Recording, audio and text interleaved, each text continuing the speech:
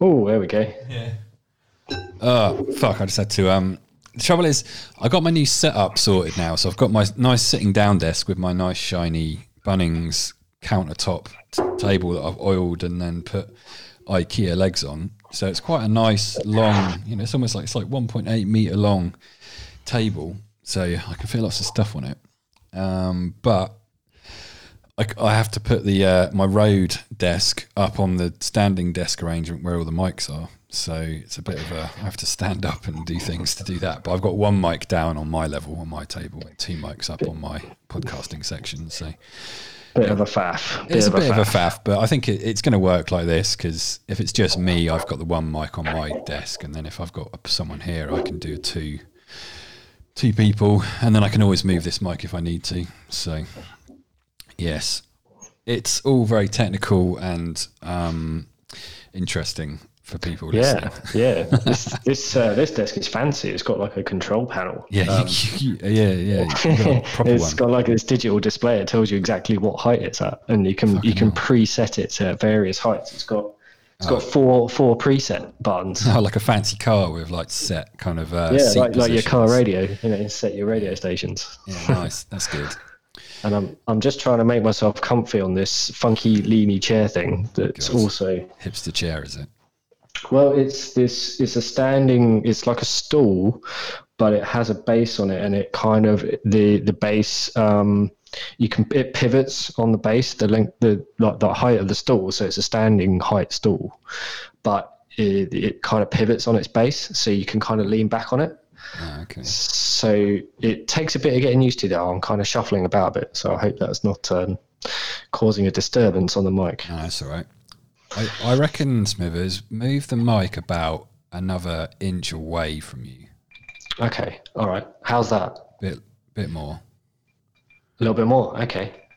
Try that. How does that sound? Yeah, not too bad. Yeah, it seemed to be distorting a bit, like it was breaking up because you were too close. Maybe it's not quite. Oh, okay. There might be. I think it's just an optimum distance for that sort of mic, maybe, because it's Okay, I'm further away from it than I thought I should be, to be honest. Yeah, I mean, you are a bit echoey, but it's not distorting as much as it was from what I can hear. But that seems about right, I think. So it's hard to know because often when you monitor it through this end, it's not quite exactly what's being inputted into the thing. Like it does sound better once I actually listen back to it. So, but I'm sure it's fine. It's all good. Good stuff. It's nice just to have the proper mic for sure. I poured myself a special whiskey. So 20-year-old Portwood. I'm quite looking forward to it, actually. So cheers. Cheers, mate. I'm drinking a very fancy exclusive Earl Grey tea, special Earl Grey tea, which is actually really beautiful. So I'm drinking that, and I've quadruple dosed the CBD. So I'll probably be asleep in about 10 minutes.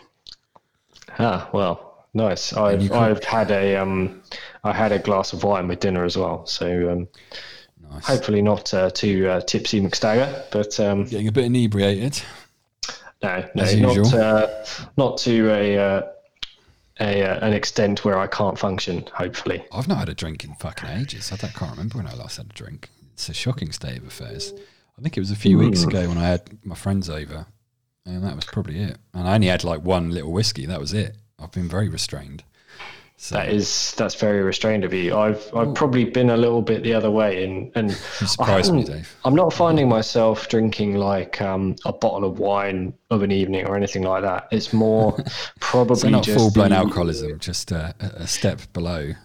Well, probably just a slippery slope at the moment. Yeah, okay. Well, that's what I was starting to do with my whiskey. It was like every night, a little whiskey, and it's quite nice. But then it's like you're like, actually, it's probably not that good to be drinking, a bottle of whiskey every 2 weeks or whatever it is, because that's probably a decent measure each night. It goes down pretty quick. Whiskey's pretty strong as well, obviously, so there's that to consider. I mean, wine is obviously has a higher alcohol content than perhaps beer does, but still whiskey is a fair bit stronger in that sense. It's nice to have a little tipple now and again. And currently, obviously, you're not quite in the lockdown situation that I'm in as well. So maybe that's also a factor. Well, to be honest, mate, I'm not going out unless I have to at the moment. I'm kind of forced. I think a lot of people in Sydney are doing the same. Although actually a lot of people here aren't bothering with masks or anything. They're just getting a bit complacent with it. So I think we're still getting these little clusters of cases and things. So fuck knows what's going to happen with that. But I guess it will just be a case of if they are able to manage it, doing what they're currently doing. Yeah, that's what they're trying to do. They don't want to go into a lockdown again, but they seem to be just about staying ahead of the curve, though. So I don't know why it got so bad in Melbourne. I mean, well, yeah, I think that one of the biggest factors that's come out of it is just one I'll start again. The whole quarantine in the hotels thing was a big thing, because that was like an outbreak that they didn't contain quickly enough. So, you know, when people were coming back into the country and quarantining in the hotels, just like obviously Lucy did, and there was an outbreak there that I think it seems to have been one of the biggest sources of that. And in Victoria, there's been this whole probe into obviously the sort of outsourcing to security companies to do this and outsourcing, it, wasn't it? It was like the government outsourced it to one company, you outsourced it to another, and then another. Exactly. Yeah. And then that's really where I think a big part of the problem is, and obviously then in the aged care facilities as well. Yeah. I guess. Yeah. It seems weird because we've had clusters here, but it hasn't got out of hand. But then we've had a driver on a bus thing and some train stuff happened, so it's been on public transport. So once that happens, it just spreads it can spread everywhere really quick. So, and that's been the last few days, so I'm waiting. I don't know. It could be an interesting time, I'd say, in New South Wales in that situation, I reckon. Yeah, we'll see though. I don't know. But yeah, so I'm kind of staying pretty locked down. Although they managed to get my car sorted out finally. Well, not finally, but they got it a bit ahead of schedule. So that's good. So I can pick that up tomorrow if I can get out there. So so that's good. Because they got all the parts last week, and this week they've done all the spraying and stuff. But I don't know how it dried so quick. But I guess they've got special lights and things in the spraying rooms that cure the paint, I guess. That's what happens. I don't actually know how it works. Yeah, I think it's just the way that paints and things these days just are designed to be very durable, I think, as well. They just cure really quickly, and then that's it. Yeah, it's interesting. They were like, because he spoke to me on Monday, and he was like, "We've got all the parts, so we're just going to start doing it. So, you know, we'll see when we can fit it in." But he just managed to get straight into it, and they phoned me today, and they're like, "Yeah, it's ready." And he told me it'd probably be next week. So, yeah. So that's exciting. That's pleasing. So yes. So for people who don't know, some cunt drove into the side of my car while it was parked in the street overnight about a week and a half ago, and just drove off and dented both driver's side doors and the door sill on the inside. So that was a nice little present to wake up to one morning. So yeah. See you next Tuesday. Fucking cunts, mate. Oh, we can say cunts on this podcast. Yeah, it was annoying because I had to pay the insurance as well. So, and it was quite a high excess because I didn't want to pay much. I guess it sort of balances out, though, doesn't it? If you pay a lower excess, you pay a higher monthly amount, don't you? So I guess it kind of balances out, I suppose. But still, it's annoying. Yeah, I guess. It still, it's just the hassle, isn't it? I mean, to be fair, the guys, shout out to Silhouette Smash Repairs. They've been really good about it, and just, you know, all along the way being very, you know, communicative about what's going on and what they're going to do and how they're going to do it. And and they're all like really, sorry man, that sucks, and all this sort of shit. So it's quite nice. So that's good. So and actually Allianz as well, shout out to them. They've been quite good about it as well. So generally speaking, it's not been. It could have been worse. Yeah, absolutely. And nobody, you hope at least, got hurt, unless it was some cunt who was drunk driving and then smashed into someone else. Well, yeah, who knows, man? Who knows? Yeah, I think it might have just been some doddery old person who just didn't even realise they fucking smashed into the car. So yeah, hopefully no one came to any harm. no, I'm sure they didn't. Yeah.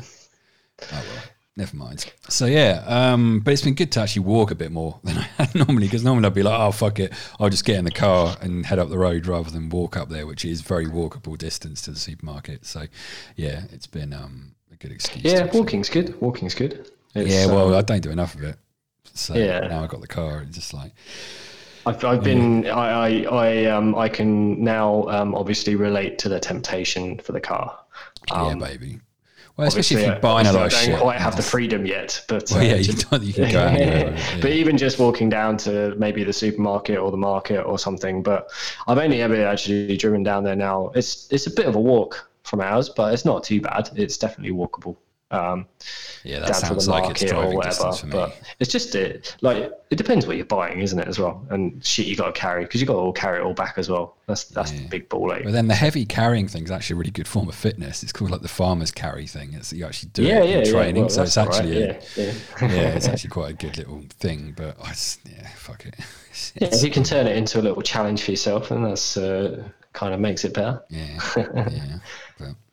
But time as well, obviously, if you just like, fuck, I haven't got anything to eat, I need to just go and get shit done, then jumping in the car just saves you a heap of time, doesn't it? But, well, that's it, isn't it, mate? Fucking cars.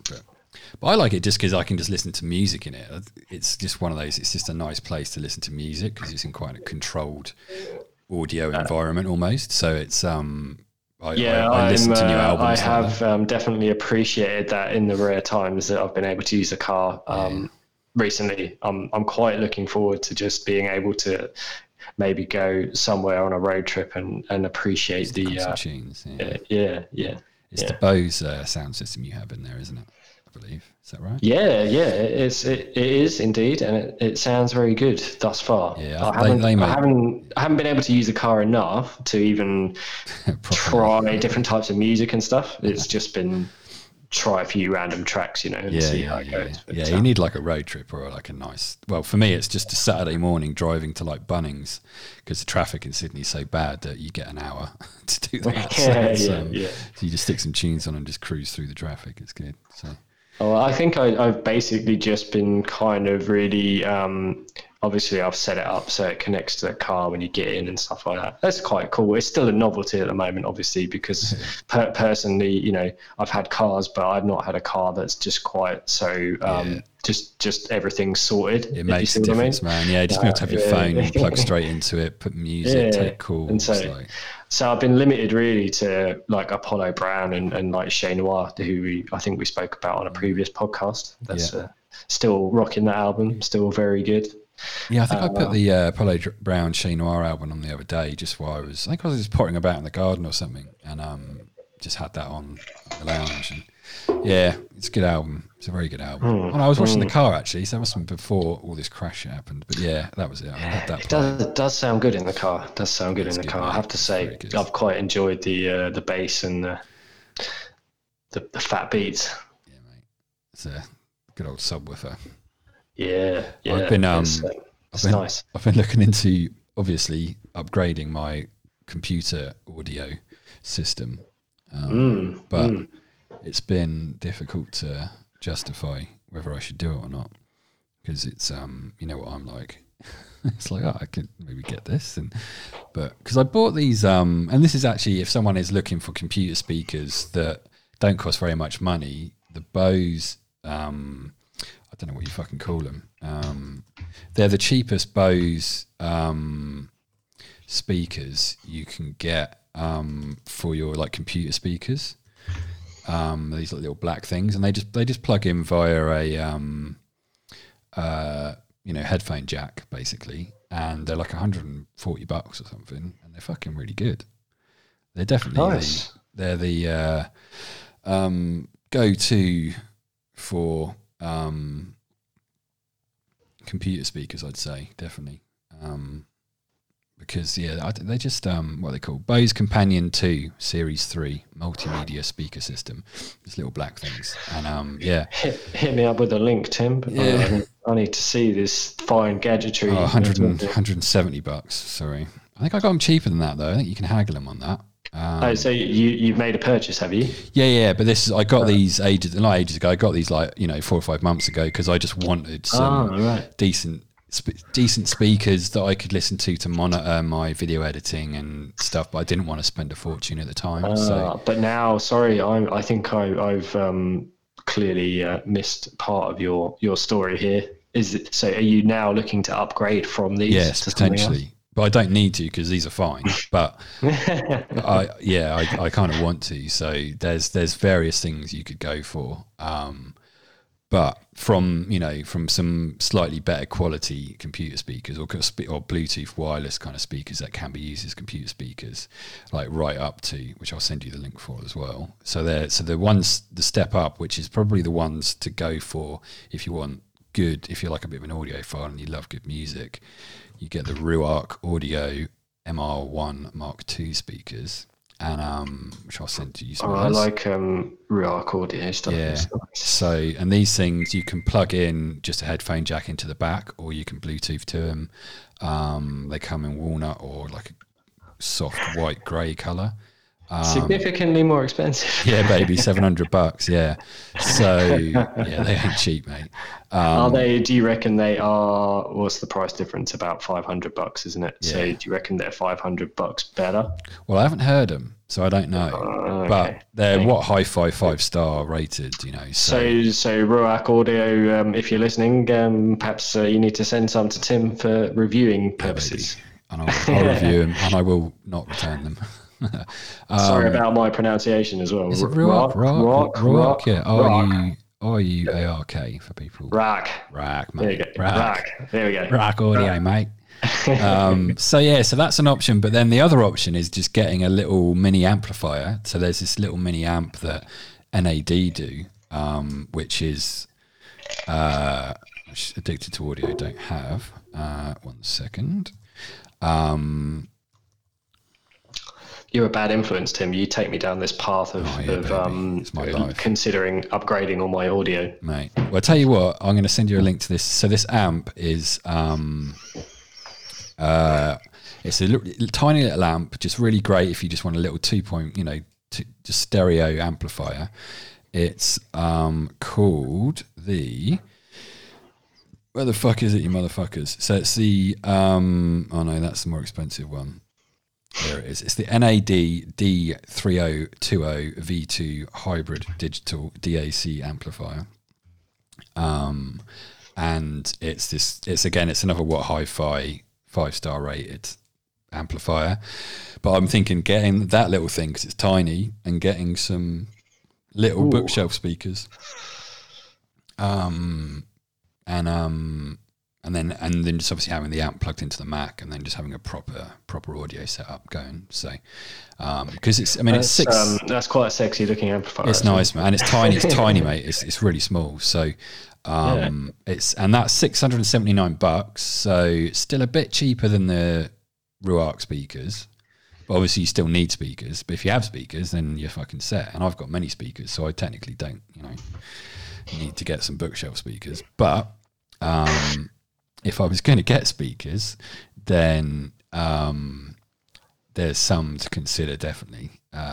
But I can't quite decide which ones I'd get, though. But, you can get those little BMW M1s, which are technically really good. They use them for satellite speakers for 5.1 audio setup.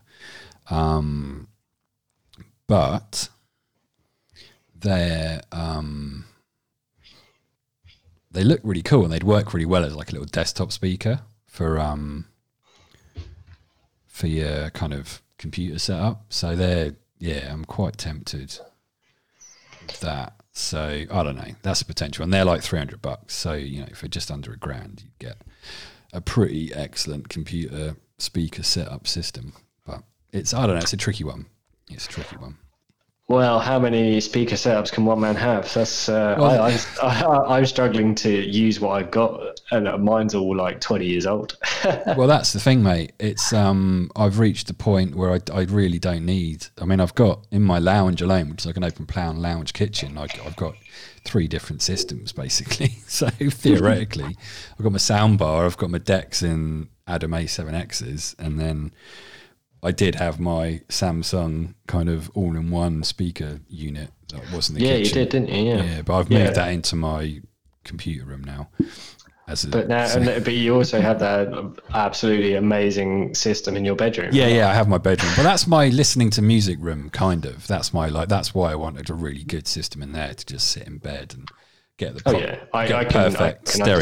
perfect stereo image. You know, speakers like 6-7 foot apart, which is about perfect, and then I can just angle them into me sitting in bed and just sit there and listen. So that's cool. But to be honest with you, those speakers are too big for that room. So I kind of got that wrong.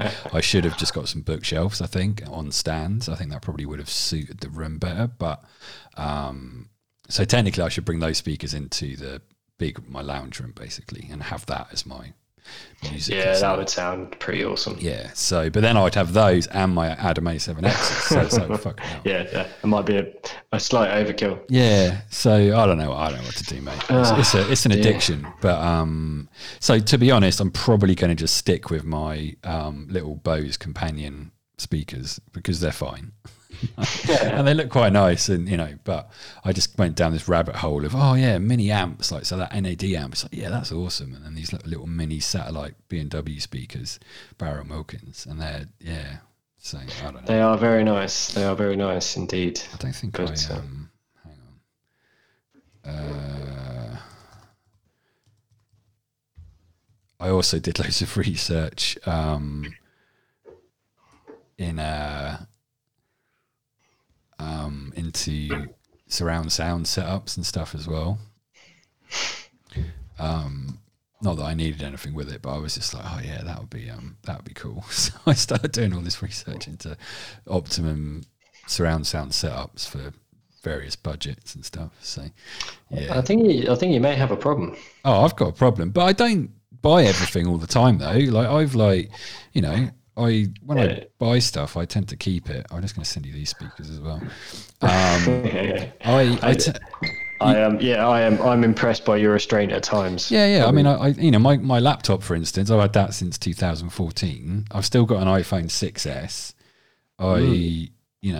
So I tend to buy stuff and keep it for a long time. And I have just upgraded to a new iMac, which is the most exciting news ever at the moment. But that hasn't arrived yet, so So I finally upgraded the computer, which is about. But it's a tool of the trade, so Yeah, I had to, mate. It's a worthwhile investment. I was doing a build last week, and it was struggling. It was this big. Who was it for? Thailand, and it was struggling. Yeah, it was this quite complex build of things flying around and lots of little crumbs, and I had to render a chips pack and like a crisp pack, but with it was really complicated, and my computer was struggling.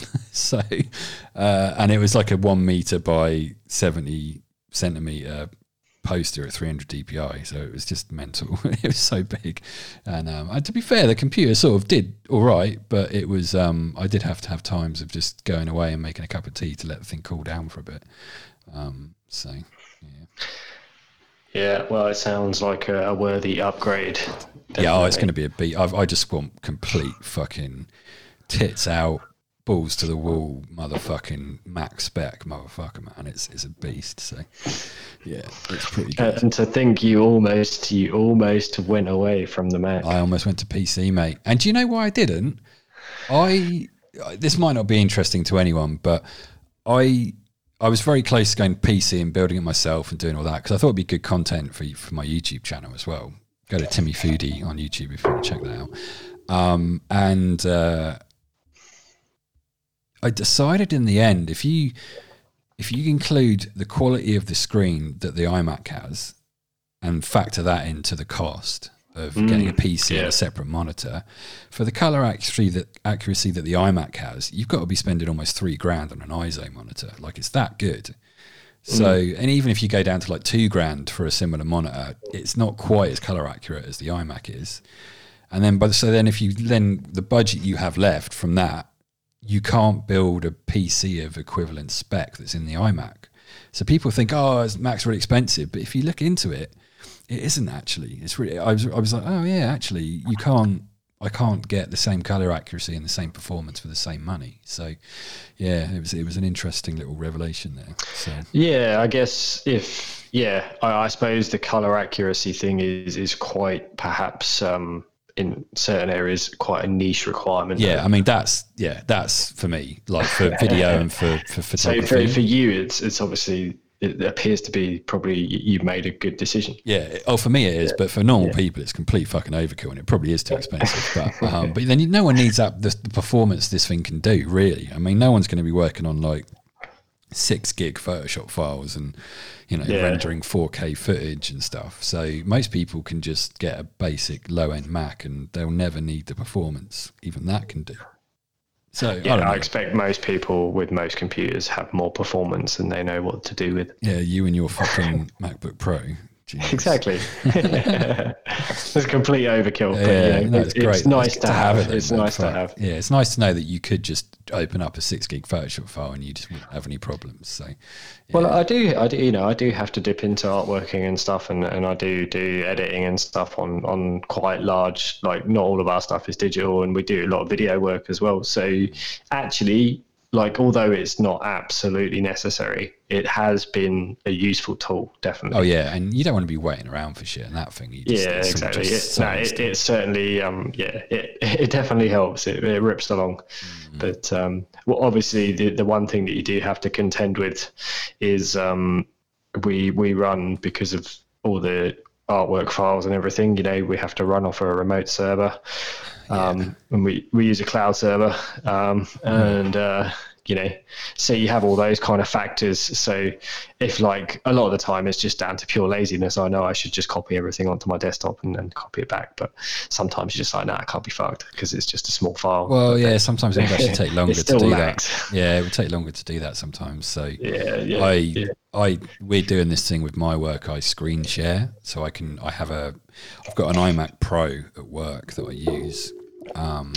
Cool. Yeah, so you can just use the processing power and so it's my screen, but it's that computer. But then you can't do color on it because it washes the color out slightly, so you can't retouch. You could do basic, real basic stuff, but you can't. If you got to do color work on it and you've got no choice, then you have to like save JPEGs and flick them across to There's a really good system where you can just download and upload files up to like 500 meg really quickly, so you can just flick a file across, have a look at it and flick it back, but that's a bit of a pain in the arse. So most of the time you have to just transfer everything across, do it at this end and then send it back over. But it's a good idea with the screen sharing. I mean, a lot of people started doing that with video editors and 3D rendering and all that sort of stuff. People were doing that kind of thing during lockdown. If the server access speed and the processing power is in one location, all you've got to do is connect to it. It's just the internet, and you don't need a super fast internet to get a real time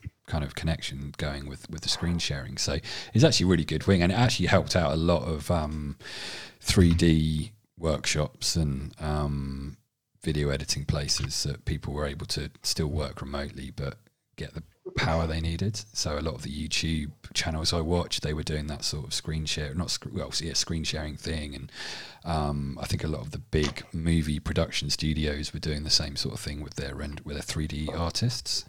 That's cool. That's cool. So yeah, it's pretty cool. So it's pretty insane, isn't it, when just thinking about the whole shift of the workforce. It's insane in so many ways, but the fact that it has been possible due to the technology available to us is just is mind-blowing, really, when you think about it, particularly when you talk about movie studios and obviously high-end entertainment work, and that all feeds back to the arts as well, and these people that talk about there's a lot of debate about funding for the arts, and obviously in this particular crisis, people in the arts have actually perhaps not been fairly thought about. And well, no, because it's been the people in the arts entertaining everyone while they're all fucking locked exactly. up at home. People are so easy to forget that, don't they? And that's why all the podcasters, the YouTubers, they've gone gangbusters in this time, because they can still do their work and make money, and so they're doing really well. And obviously, people want the content at the moment. So, I mean, it's been a struggle for the production studios for like movies and TV series that had to be put on hold. But that's the other. You can't really do that remotely, but. Although maybe one day you'll be able to, but still, even on another level, just doing your day-to-day job and stuff like that, and remote working, that absolute shift that will come from this whole thing is crazy. I think I'm pretty much from home all the time now. They don't seem to be. Yeah, me too, mate. I've worked from home now for. Geez, probably since like February, March. Well, yeah, ever since, I kind of lost my job there essentially, and then I've been back involved. It's all been remote, so yeah.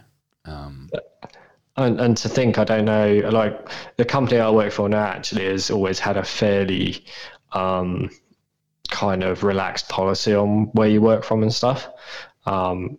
Depending on just the needs of the business and all that kind of crap. But so it's probably not been that big a shift for me in that sense, because I can generally work from where I need to be. But for a lot of people, it's been a massive change.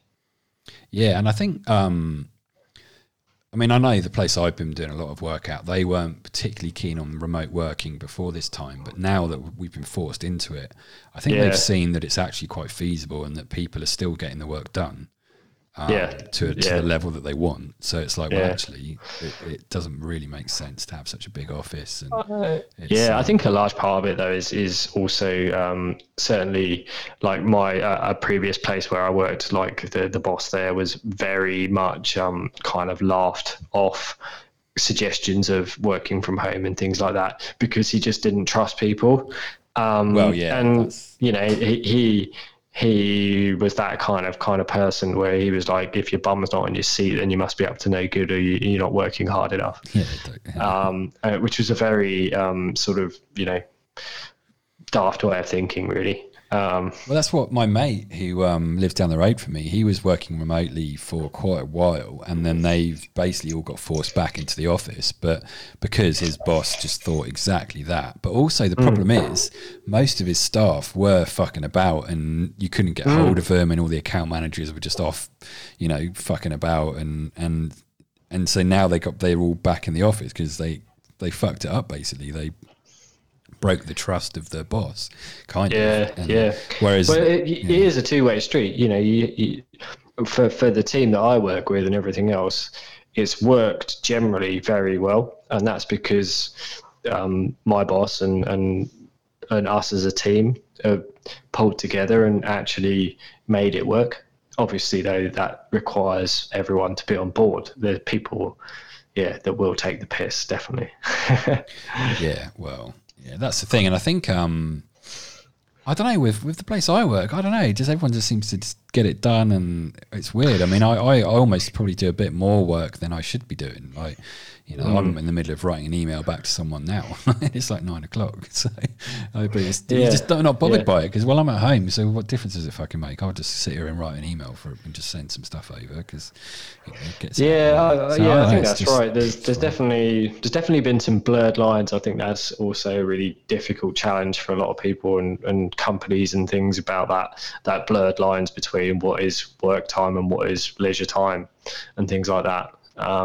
So there definitely is that, and there's that kind of thing about switching off. So, and also again, that's down to employers doing the right thing as well, and managers doing the right thing. But I'm pretty good at that. I'm good at. I can pick something up, and like now I'll just write a thing quick and flick it off, and I can. I don't know. I'm good at switching off. Some people aren't. John isn't. He's terrible at it. He'll admit that himself. He just can't switch off. So. It's tricky I don't mind sometimes. Just doing what.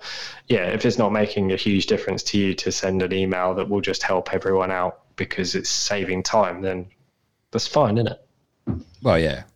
And if I'm, here drinking a whiskey or whatever while I'm doing it, I'm fucking sweet. But not that I am. Exactly. It's not like you're in the office whiskey, chained to the desk, is it? You're just like, oh, this is fine. Yeah, no, it's good, man. I like it. I can do what I like in the meantime as well. Well, I like it because also in the day, like today was a beautiful day. It was like first day of spring and it was fucking nice, man. It was like, I had all the doors and windows open. I took the little breaks and potted about in the garden and, did a few practice golf swings and made some tea. But I still got shitloads of work done. And, you just sort of make up the time, Well, you save 2 hours a day at least, don't you? Just by not having to travel. Yeah. I mean, my commute's 45 minutes pretty much guaranteed in the morning and probably the same at night. Sometimes it's an hour. Yeah. So, it's another 2 hours of your day you get back. So yeah, and the hour of lunch that you get, you just sort of flitter that away anyway because you're just stuck kind of at work anyway. It's not like you can go home for an hour. So I much prefer it. It's much better. Definitely. I listen to music. I can stick the iPad on and catch up on the F1 or the cricket or just have it on in the background because I need other noise going on when I work. I can't fucking be in silence. I'm the same. Lucy's happy to work in silence, so I have to kind of make sure I don't just crank the music up all the time. Yeah, that's what the headphones are for. I mean, at work, I'd always have my noise cancelling headphones on and just sit there and have podcasts going. I mean, you're limited to work with podcasts, whereas here I can actually have my iPad playing something, but or some YouTube thing or something. But all the snooker was on recently, World Championship snooker, so I was just watching all of that during the day and just catching up on all that. So I sent you a link earlier just talking a podcast about I haven't listened to it, but it looks really interesting. I'll tell everyone about it. Hang on. We were talking about Apollo Brown. It just came up in a feed, I think, randomly on Spotify. They're listening, Dave. Because I listen to Apollo Brown stuff quite a lot. Yeah. I think they heard us talking about it and they've stuck it in your feed. So it's called the Renaissance Soul Podcast. It's episode 5, which is the Sincerely Detroit episode. So we've mentioned that record on this very podcast before. We have many times, yeah. We can highly recommend that record. Definitely worth a listen. Yeah. I think I put that on the other day as well, just pottering about the house at the weekend, and I just thought, fuck it, I'm going to listen to that thing again. Had that pumping out the tunes. It's good. Yeah. It's just I don't know what it is. It obviously you need to listen to particularly some tracks like things like Apollo Brown and Dr. Dre, where the production is so integral to the whole thing. Like to listen to it on a decent pair of headphones or whatever, that's just like, it's nice. Or in the car, it's one of those simple pleasures in life, but you got to do it justice when you listen to it on something decent, so you get a good experience. It's it's good to have proper sound for sure, and especially for albums like that. So it makes such a difference. Like even with the setup in my room with my system there, even listening to albums that I've listened to hundreds of times, like I think it was Smashing Pumpkins' Siamese Dream album, and I heard stuff in that I was like, where the fuck was that sound before? Like I just don't. Yeah. And it's not like this. The sound isn't there. Obviously it is, but you just don't notice it on a not so good system. It's weird. I don't know. And I think the amp I've got is quite good at separating the sound stage out, so you can hear everything a bit better. That's what I kind of read about it. But it's interesting. You just hear these things, and you're like, Daft Punk album. What the fuck was it called? Their sort of more recent one that was, well, not that recent, but it's fucking years ago now. But the one that came out in like 2006 or something. That's recent for me. I don't think they've done an album since then, though, have they? Oh, Christ, I don't know. I'm having a look now. Hang on a sec. Yeah, I'm having a look myself. What's it called? Fuck you up. Well, 2011 was at Random Access Memories. That's it, Random Access Memories. Yeah, 2011. Okay, yeah. That album, mate, I've got that on like high-res audio, like super high quality, ridiculous bit rate and all sorts of crazy shit. And it it's fucking sensational, that album, when you listen to it on a decent set of headphones or. Okay. It's I don't think I've listened to the album. I kind of it's amazing. I've enjoyed Daft Punk because they had their hits, but I don't think I ever really got into them as such. Yeah, I mean that album, that's my favorite album of theirs, and I mean earlier albums of theirs obviously really well known, like Homework and Discovery and stuff, but for me, Random Access Memories, I don't know, I think just at the time it was just really big and loads of people listened to it, and it was one of those albums that when you first heard it, it was like, yeah, this is a really cool album, but it stood the test of time for me, and I still listen to it, and it's if anything, it's better now than it was, and on a decent system, it's fucking amazing. Like, listen to that one in the car, man. It's just the bass lines and stuff are just sensational, really, really good, and just really well structured audio. I'm downloading it now. Yeah, my favorite track is. Well, there's Giorgio by Marauder, track 3. I love that track. Just the build up, the intro, and then the drop. It's just so good. No, it's a great album. So yeah, Very but good. that thing, like I've listened to that fucking hundreds of times, and then when I stuck it on my decent stereo, while I was listening through Tidal, which I don't have anymore because it's an unnecessary expenditure. But that they had that on super high quality, high res audio, and it just sounds so good, man. It's just so much detail in it you just miss normally. So yeah, very, very cool. Very cool. I really want to get Tidal back, but it's just too expensive. So yes, it sounds like a nice indulgence. It sounds great though. But it's head and shoulders above everything else in terms of audio quality, I think. But it's everything on it's CD quality or above, basically. That's how they market it. So, whereas obviously on iTunes and Spotify, it's all much more compressed. But I don't know. It's still pretty good. I mean, can you tell the difference? I don't know, but I like to think I can. Yeah. There was this thing. I may have mentioned it to you before. I don't know. People Under the Stairs did that thing where they. It was when they released one of their albums. I'm trying to think which one it was. Some time ago now, but when they released it, when you bought it, you could obviously buy it on CD and vinyl and digital, but the digital download included the uncompressed files. Oh yeah, okay. And they did a YouTube video to demonstrate why they did it and how obviously MP3 compresses stuff. And it was pretty interesting because obviously a lot of people don't even give a shit about it. But the way it compresses stuff and changes the sound waves and therefore affects the reproduction and all that is pretty interesting if you like geeking out about that sort of shit. Yeah, I mean that's. I'm trying to find it. To be honest, that's what the Tidal thing is all about. It's essentially them offering the minimum quality being CD quality, but then them offering actual studio quality recordings, like fully uncompressed. I mean, and your file sizes of those things. I mean, you talk a gigabyte for an album, like it's insane. But the thing is, most people don't have the audio equipment to notice it, like decent headphones or amp or whatever. They just don't. They wouldn't notice it. So, but it does. I think it does make a difference. Like listening to I was listening to a lot of the Gregory Porter stuff. He's like some jazz singer dude. Awesome voice, like some great albums. He's just got a new album. He's come out recently. Actually, it's really good. And that's all on Tidal. That's all like super high quality studio recording, like high res audio, and it's just fucking sensational, man.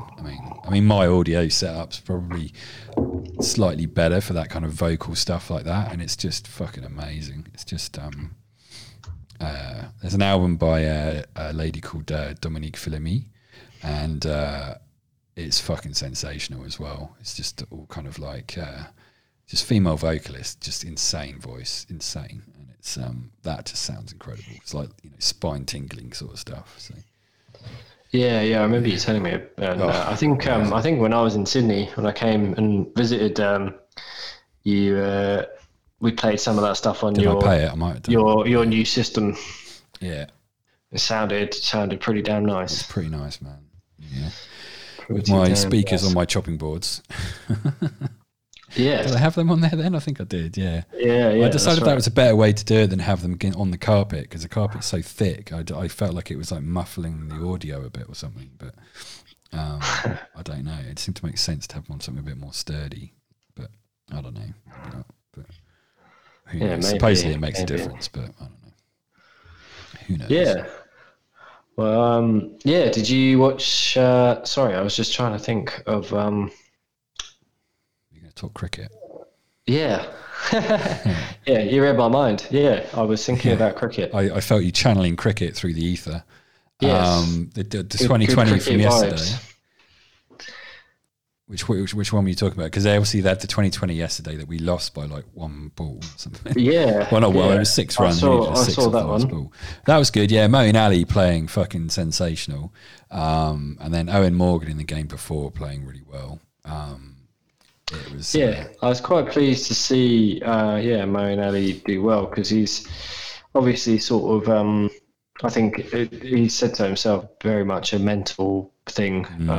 It's good to see that hopefully he can kind of perhaps pull himself out of that, because he's a very good player.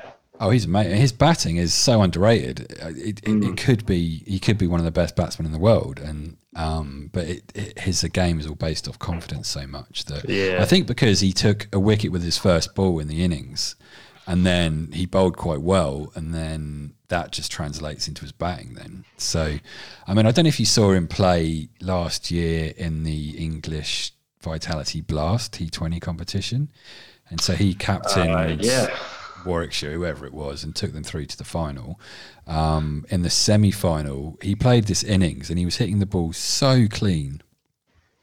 He was literally unplayable. Like, you just couldn't bowl to him, and he was just hitting sixes for fun and scored a massive score. And it was amazing. He was just on fire. I think because he just took all the pressure off himself and just wanted to get back to playing as well as he knew he could, and now he's kind of getting back into the England setup. So whether I'd like to see him back in the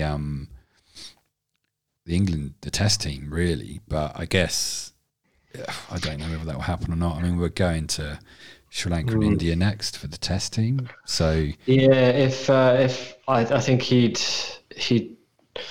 struggle to get a place, I think, at the moment, but it depends on where they're playing, I guess. Well, he's a better bowler than Bess, and a better batsman than Bess, so it's just whether, I guess, they want to stick with Bess or not, because he's obviously young and he's got potential. So, but then going to Sri Lanka, we might play 3 spinners and 1 seamer, so you could theoretically have Leach, Bess, and Mo in the team. I mean, if that gave him the opportunity, then, and he had a good series, then there's obviously potential for him to fight his way back into the side. I don't know whether he'd want to be away from his family that much as well. I think that's a factor for him at the moment. So it's I don't know, but it's nice to enjoy some T20 and one day cricket. I mean, we got Australia on Friday. We've got like we got 3 T20s and 2 one days, I think, with them. So it should be good. They've renamed the squad. So. Definitely nice to see Mo back at it. It's, I was thinking about it was a shame for like Monty Panesar as well. He was sort of quite an underrated player in a way, but he. Yeah, I mean, he played his part though at the time, and I think he did. Yeah, you know, he was in the team for a fair while, and I mean, he basically, not single-handedly, but between him and Alistair Cook, won us that tour in India. Because he bowled so well. But it's a shame that I think he sort of just seemed to just fall off a cliff somehow. And I don't think he'll be perhaps remembered in the game for quite how much he accomplished. Yeah, I think you're right. I think because Swan came along when he did, and obviously Swanee was so good that he kind of usurped Monty out of the side, and then we obviously went on that awesome run with Swan in the side. That team then with Straussy and everyone, and where we won in Australia and all that stuff. So that I think, that was a bit of a golden era for English cricket. Yeah, well, that definitely. was 2000. It was a good era. It was a good 2011, I think. And Monty's a Luton boy as well. So yeah. Good lad. Yeah. So my friend actually went to the same school as him. Oh, really? Played cricket with him at school. Yeah. Oh, nice. It's I think it was Bedford Modern. Yeah, Bedford Modern School. Yeah. Nice. Posh private school. Rah. Indeed. Rah. Yeah, fucking hell. Yeah. Well. Yeah, man. Yeah. Yeah, so that's exciting. And then we've obviously got Formula One. We've got Monza this weekend where Ferrari are going to finish last, which is going to be entertaining because the car has no power. It's like this. It's this unspoken thing that everyone knows, but no one's actually talking about it who's on television or in any sort of prominent position within Formula One, that basically Ferrari got caught cheating and no one wants to say. They're all like, oh, what, why is their engine so low on power now? And, what happened? And, what was the fine they got handed down and what was the findings and, all this stuff. It's like, what happened? But no one seems to be just calling them out and saying basically they got caught cheating. That's obvious. That's what's happened because they've lost like a shitload of power from their engines. No one's talking about it. Yeah, it doesn't necessarily take a genius to work it out, does it? Really? I think everyone's afraid of getting sued. But I had this theory though: if you just called them out and said, "Yeah, basically Ferrari got caught cheating. They're a bunch of cheating cunts. They've designed their engine with this illegal, but they've designed an illegal engine, and now they've had to disable this part of it. They're going to be like this for the next 2 years, man, until these new changes come in, or the rest of this season and next season. So they're fucked for the next 18 months, and I think no one wants to say anything because of maybe getting called out for libel or something. But if you got sued by him, you'd be like, okay, fine, let's go to court. And then you've got to open up the fucking secret documents that you signed with the FIA to figure out if you were cheating or not. And if you were, then I'm right and you can't see me. So I think you could slander them and say, well, not slander them, you could just call them out and say, yeah, you were cheating. And if they wanted to take action, they wouldn't. They'd have to be able to defend themselves. Yeah, because they know they cheated. So you're just like, well, what are you going to do, mate? Let's go to court because I want to find out what you did wrong. Although we all know it was injecting oil into the fucking pistons or the something or other into the chambery thing, whatever you call it. Combustion chamber. That's the one. Yeah, I think they were sneakily injecting oil into that to get more explosions. Getting more power. Okay, right, yeah. So, okay. Interesting, sneaky. And I think because they designed the engine around that system, now they can't do that. They're kind of stuck, and then they're not allowed to develop the engines anymore at the moment. The engines have been frozen because everyone's kind of reached a parity of power. Well, it almost did until Ferrari don't anymore. So they're locked in till the end of next year. So you won't be seeing Ferrari. They'll be top 10. Well, just getting into the top 10, maybe if that. So. Well, I think as well though. What I read was that the engine isn't necessarily the whole story though, because what it's done is exposed the weaknesses in the actual aerodynamics of the car. But what it's done is magnified it. So Ferrari knew that they had an inherent weakness in the aerodynamics, but they knew because of the power that they were getting from their engine that they could compensate for that. Yeah. Clearly now they can't do that. So it's like a double whammy for them. Yeah, and then they can't really address the aero too much because if they put too much aero on the car, they don't have the power then to get it down the straights.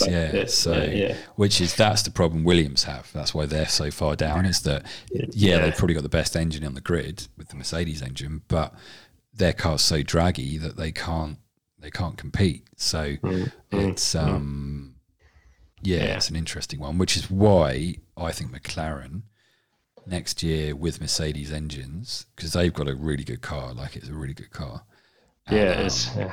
It's that's going to be interesting. I think they're going to be pushing for the number 2 spot. They're going to be pushing Red Bull and maybe even Mercedes for wins. I think that's my call. So Ricardo, interesting. watch Ricardo next year, man.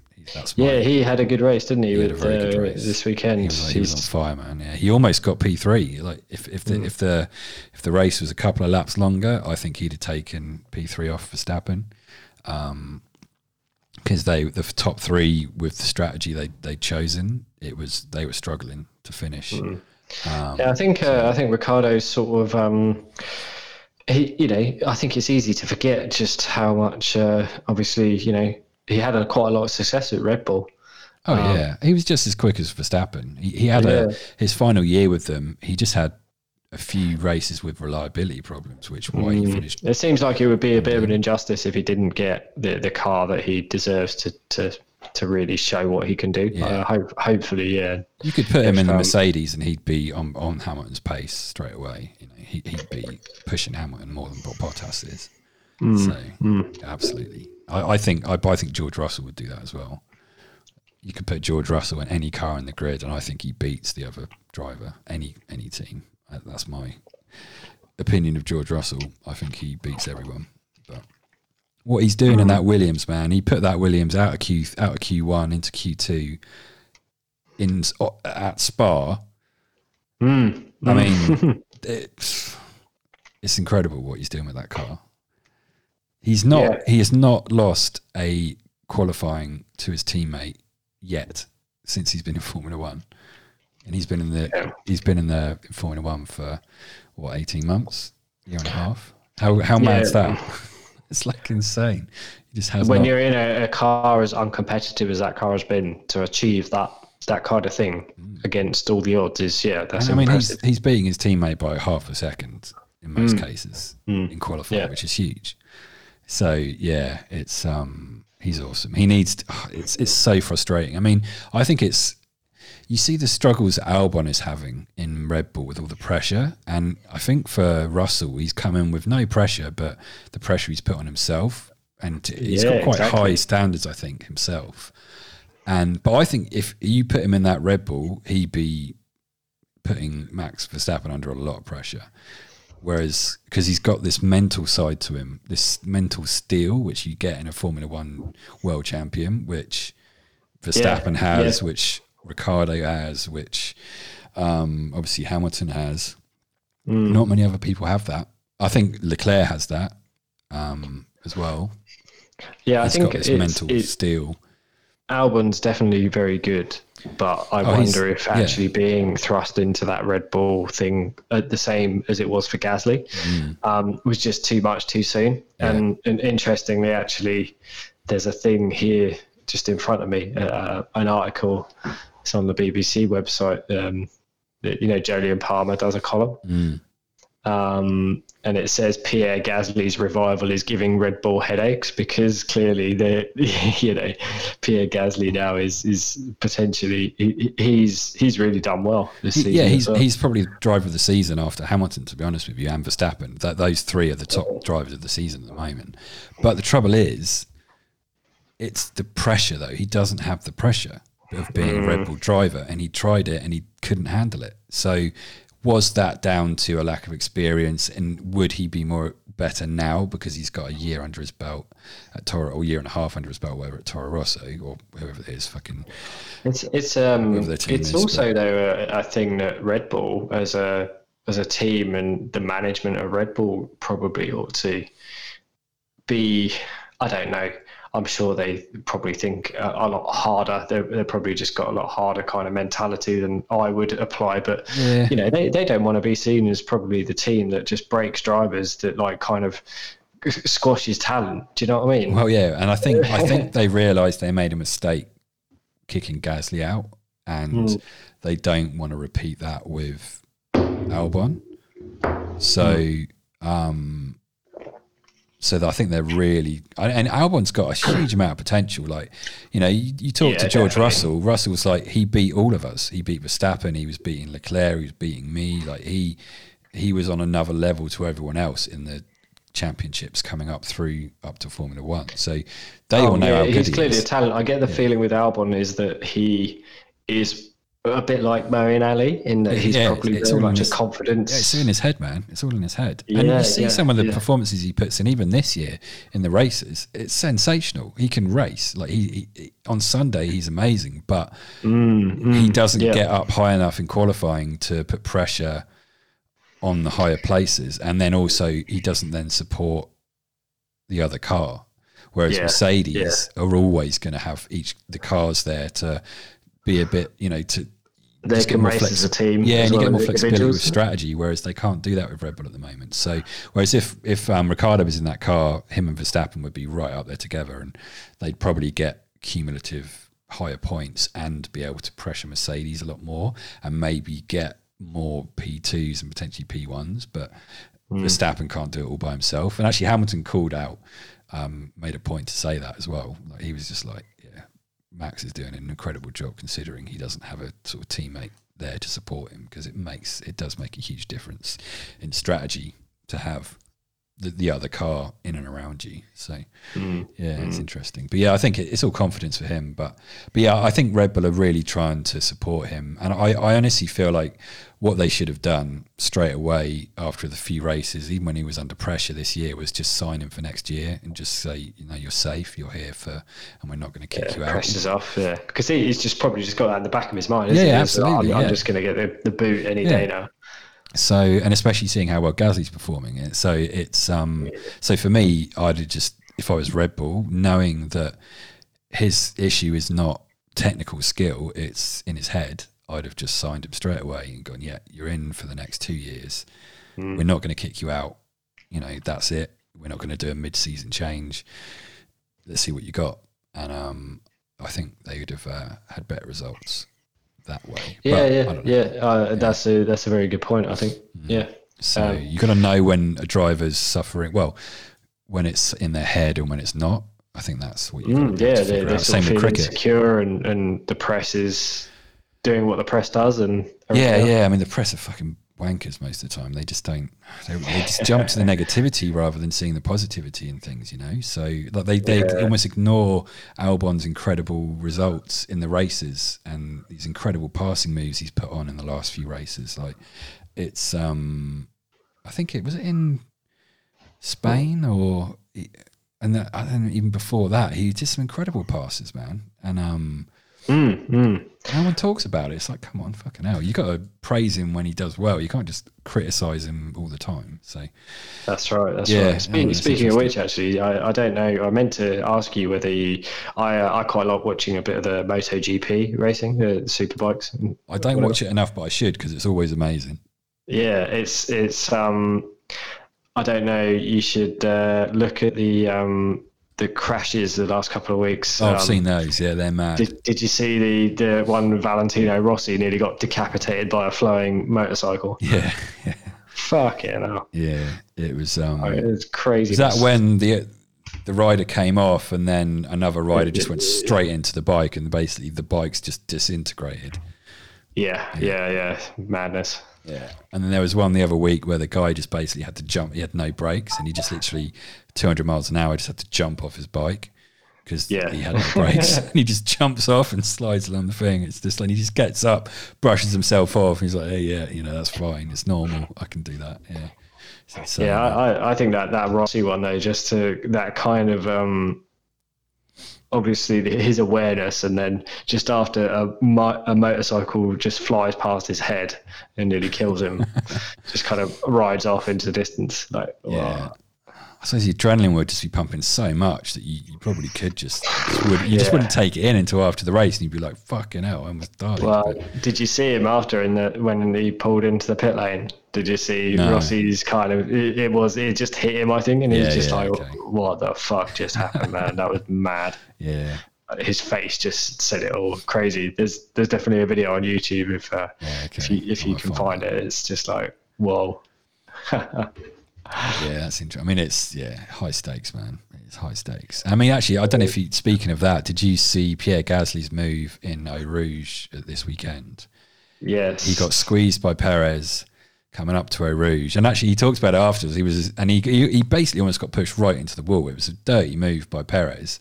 And Gasly was like, no, fuck you, I ain't having that. I'm just going to pin it. And he just kept his foot down up the inside of Eau Rouge into Radion. And that for him, because his mate, one of his best friends, died there last year in Antoine Hubert.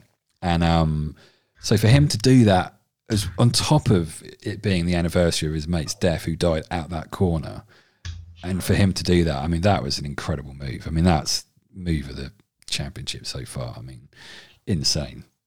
Just flat out negative G's, positive, just fucking amazing. Yeah, very cool.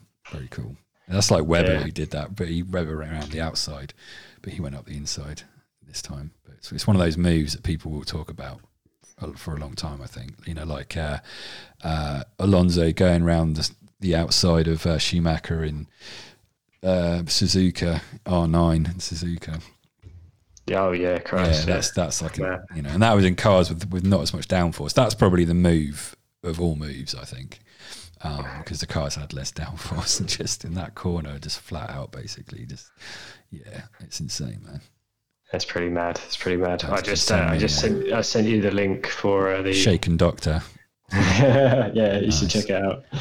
Yeah, I'll have a look at it. Yeah, I should watch more MotoGP because every race is. I mean, it's amazing. It's like it shows you.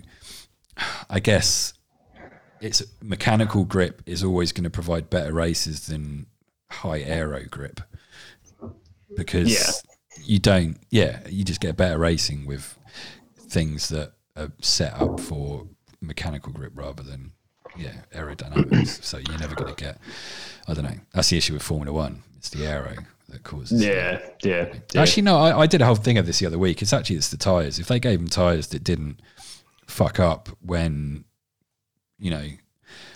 under dodgy downforce kind of thing in dirty air, so obviously they slide across the track more. If you built tyres that were more durable that could handle it, then people could race closer. It seems to be this issue, doesn't it? This tyre management issue of it seems to, I know it's kind of part of racecraft, which, that's fair. It's a skill. I mean, it's a skill at the moment. That's why some drivers are better than others at the moment.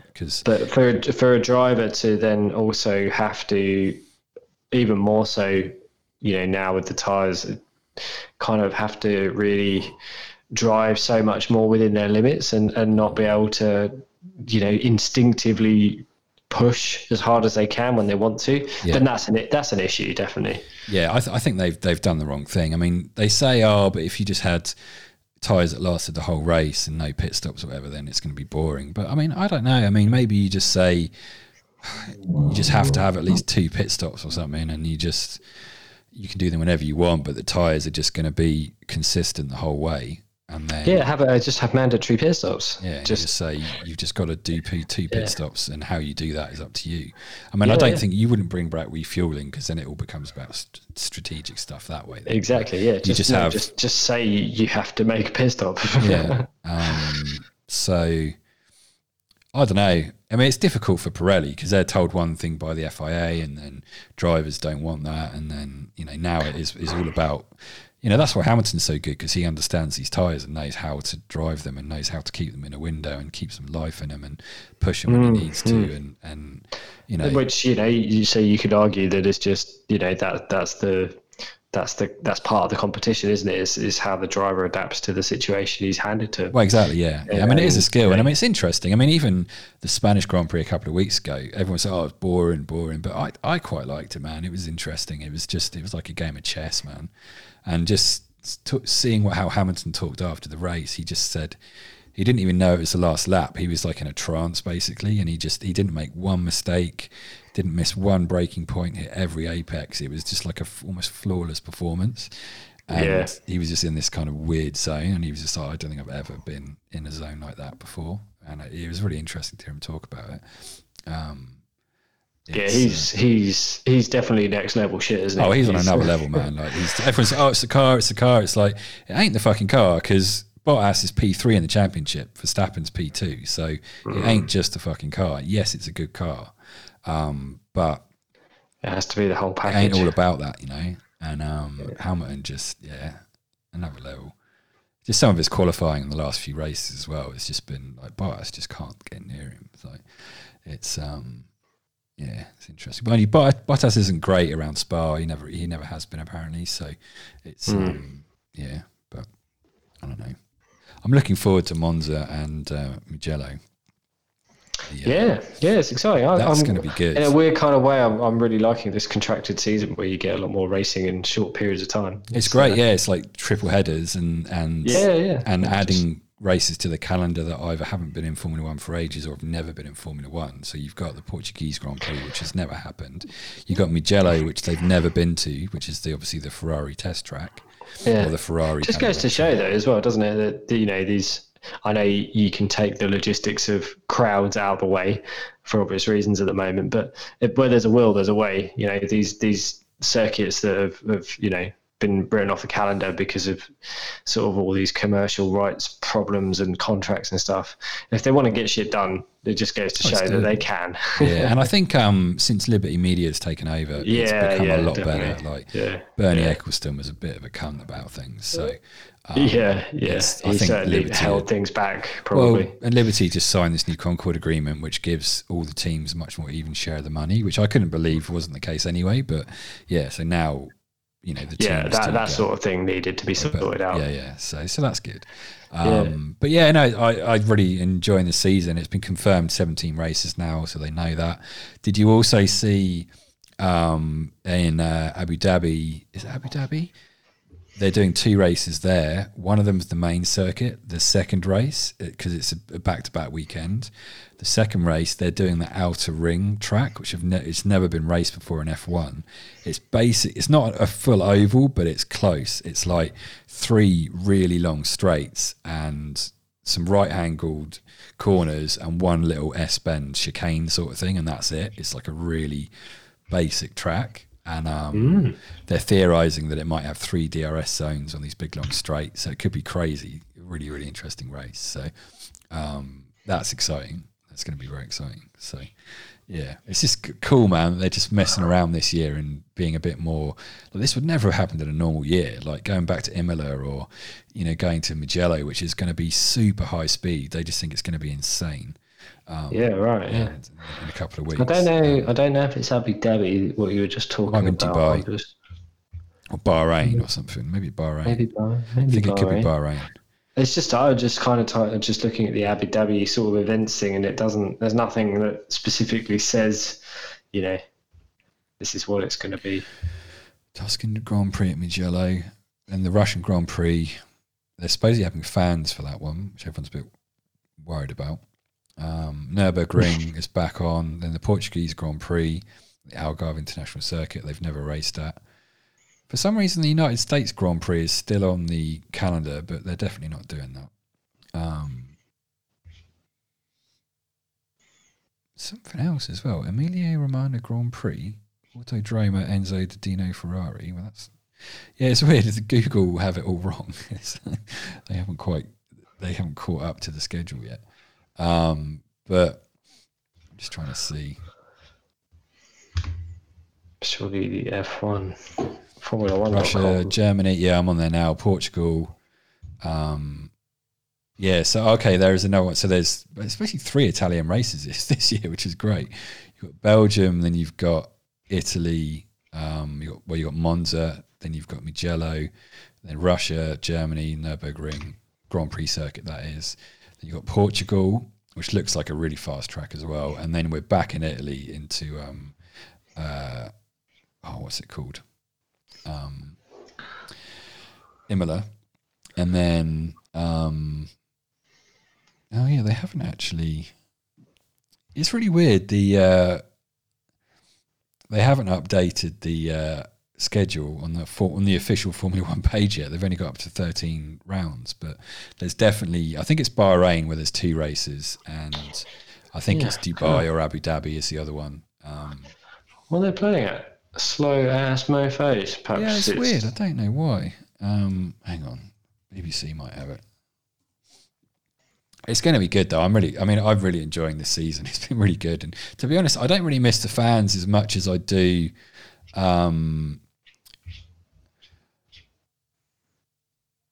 in like cricket or something.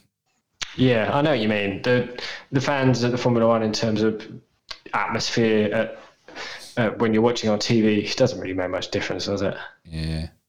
But yeah, it's definitely a very different kind of kettle of fish. Yeah. There we go. Yeah, the BBC have got their shit sorted out. So you got Imola on the 31st of October. That's going to be interesting. And then Brazil Grand Prix thing. So, Istanbul, Turkey's back. And I seem to remember Hamilton being really good at that track because it's like basically like a go-kart circuit almost. And that's got that infamous, it's like 4 corners into one. It's almost like a big semicircle, but it's broken up into 4 corners. It's like one continuous corner. So in these cars, that's going to be insane.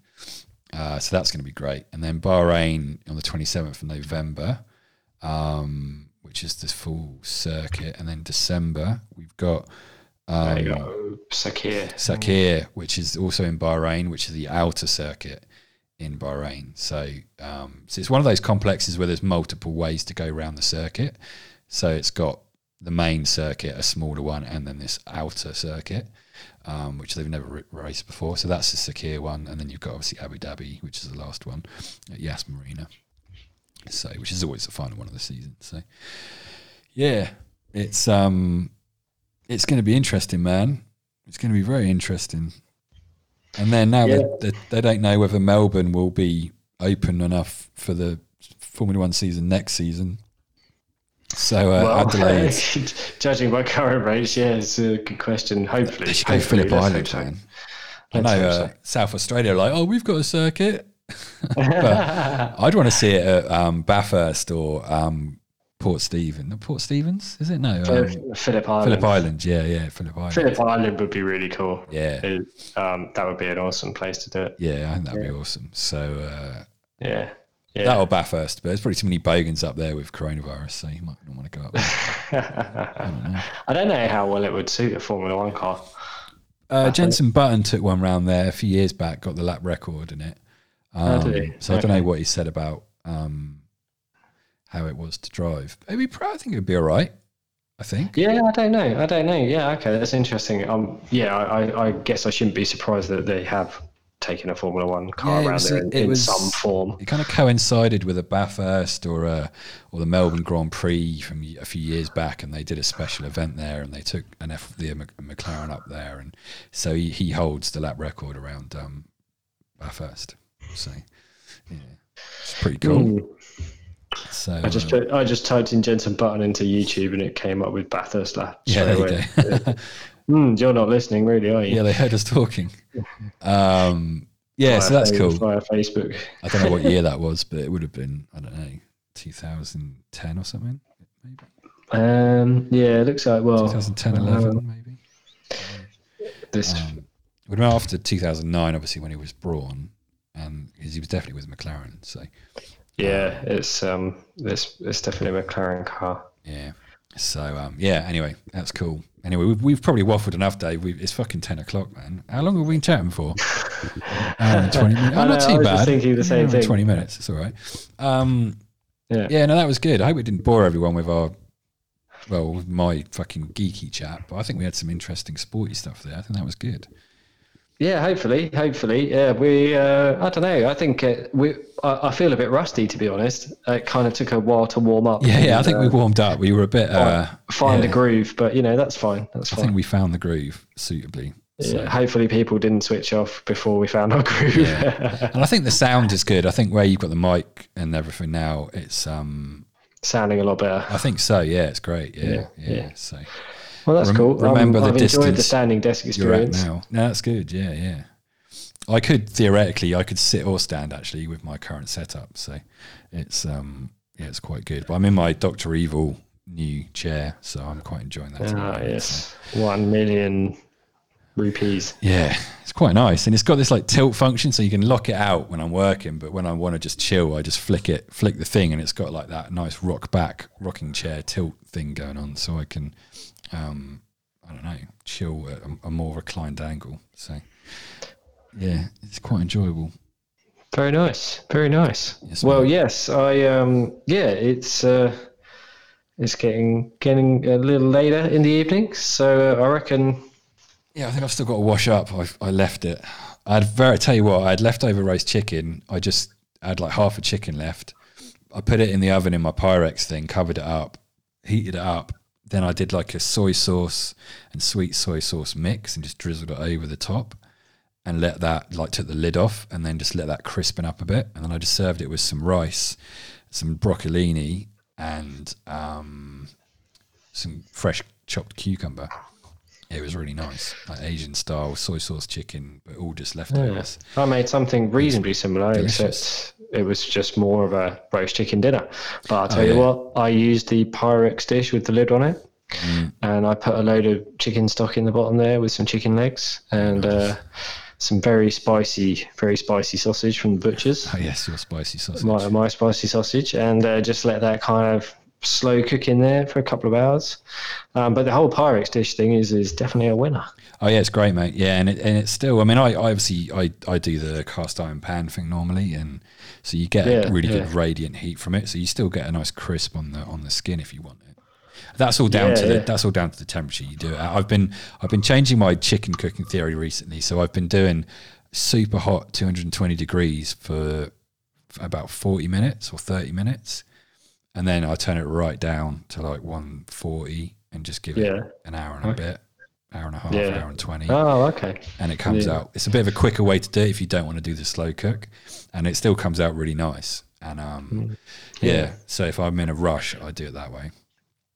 And it works quite definitely. well. It seems like having a lid on something certainly helps with the keeping it. Well, yeah, because I get you get a natural stock coming out of the chicken. That way, you get about an inch in the bottom of the pan so I just drizzle that. When I did my soy sauce rice thing, I just literally there was a load of that left I just transferred everything into the Pyrex dish, stuck it in the fridge, and then whacked it in the oven, and then just all that stock remelts, and you just drizzle that through the rice, and oh mate, it was fucking good. So simple, but fucking tasty, mate. There's a guy in Singapore who does a chicken like that. It's basically a soy sauce roast chicken, and all it is, it's roast chicken like that, rice and some steamed greens, and he's got a Michelin star just doing that. It's so good. Apparently he just nails it in perfect crispy skin. Well, there is Hawker Chan in Melbourne, and I think he's got a few dotted around now, but that's a Michelin star, I think, or something like that anyway. Just like Singapore chicken rice is famous dish. It's probably that. Really, it's probably that dude, I imagine. But it started in Singapore, and he got the Michelin star just in a food market, like a food hall. Yeah. No, nice, man. It's so good. Yeah, nice. All right, well, we better stop because we're going to just keep talking about food now. So yeah, I'm hungry. Yeah, that's not good. God. Anyway, yeah, cool. All right, well, cheers for coming on and. Dave, we'll do it again soon, definitely. That was good fun. And cheers everyone for tuning in. I don't know if people are still listening, to be honest with you. They might have got bored with my constant Formula One episodes and nothing else. So I don't know if I've still got anyone listening. But hopefully we've got some people listening that are enjoying it. So we'll be back with some more random chat. I quite like today. We just sort of covered all the bases a bit. So yeah, it was good. Yeah, good random chat, like a random chat. So That's good. Let's do that again soon. Maybe after the weekend and Monza Grand Prix, and there's obviously there'll be a bit 2 cricket games to comment on as well. The first 2 T20s will be Friday and Sunday, I believe. So absolutely. Yeah. Okay, nice. Sounds good. Well, thanks for having me on the show once again. Yeah, no worries, mate. Cheers everyone for tuning in, and we'll be back soon. Bye.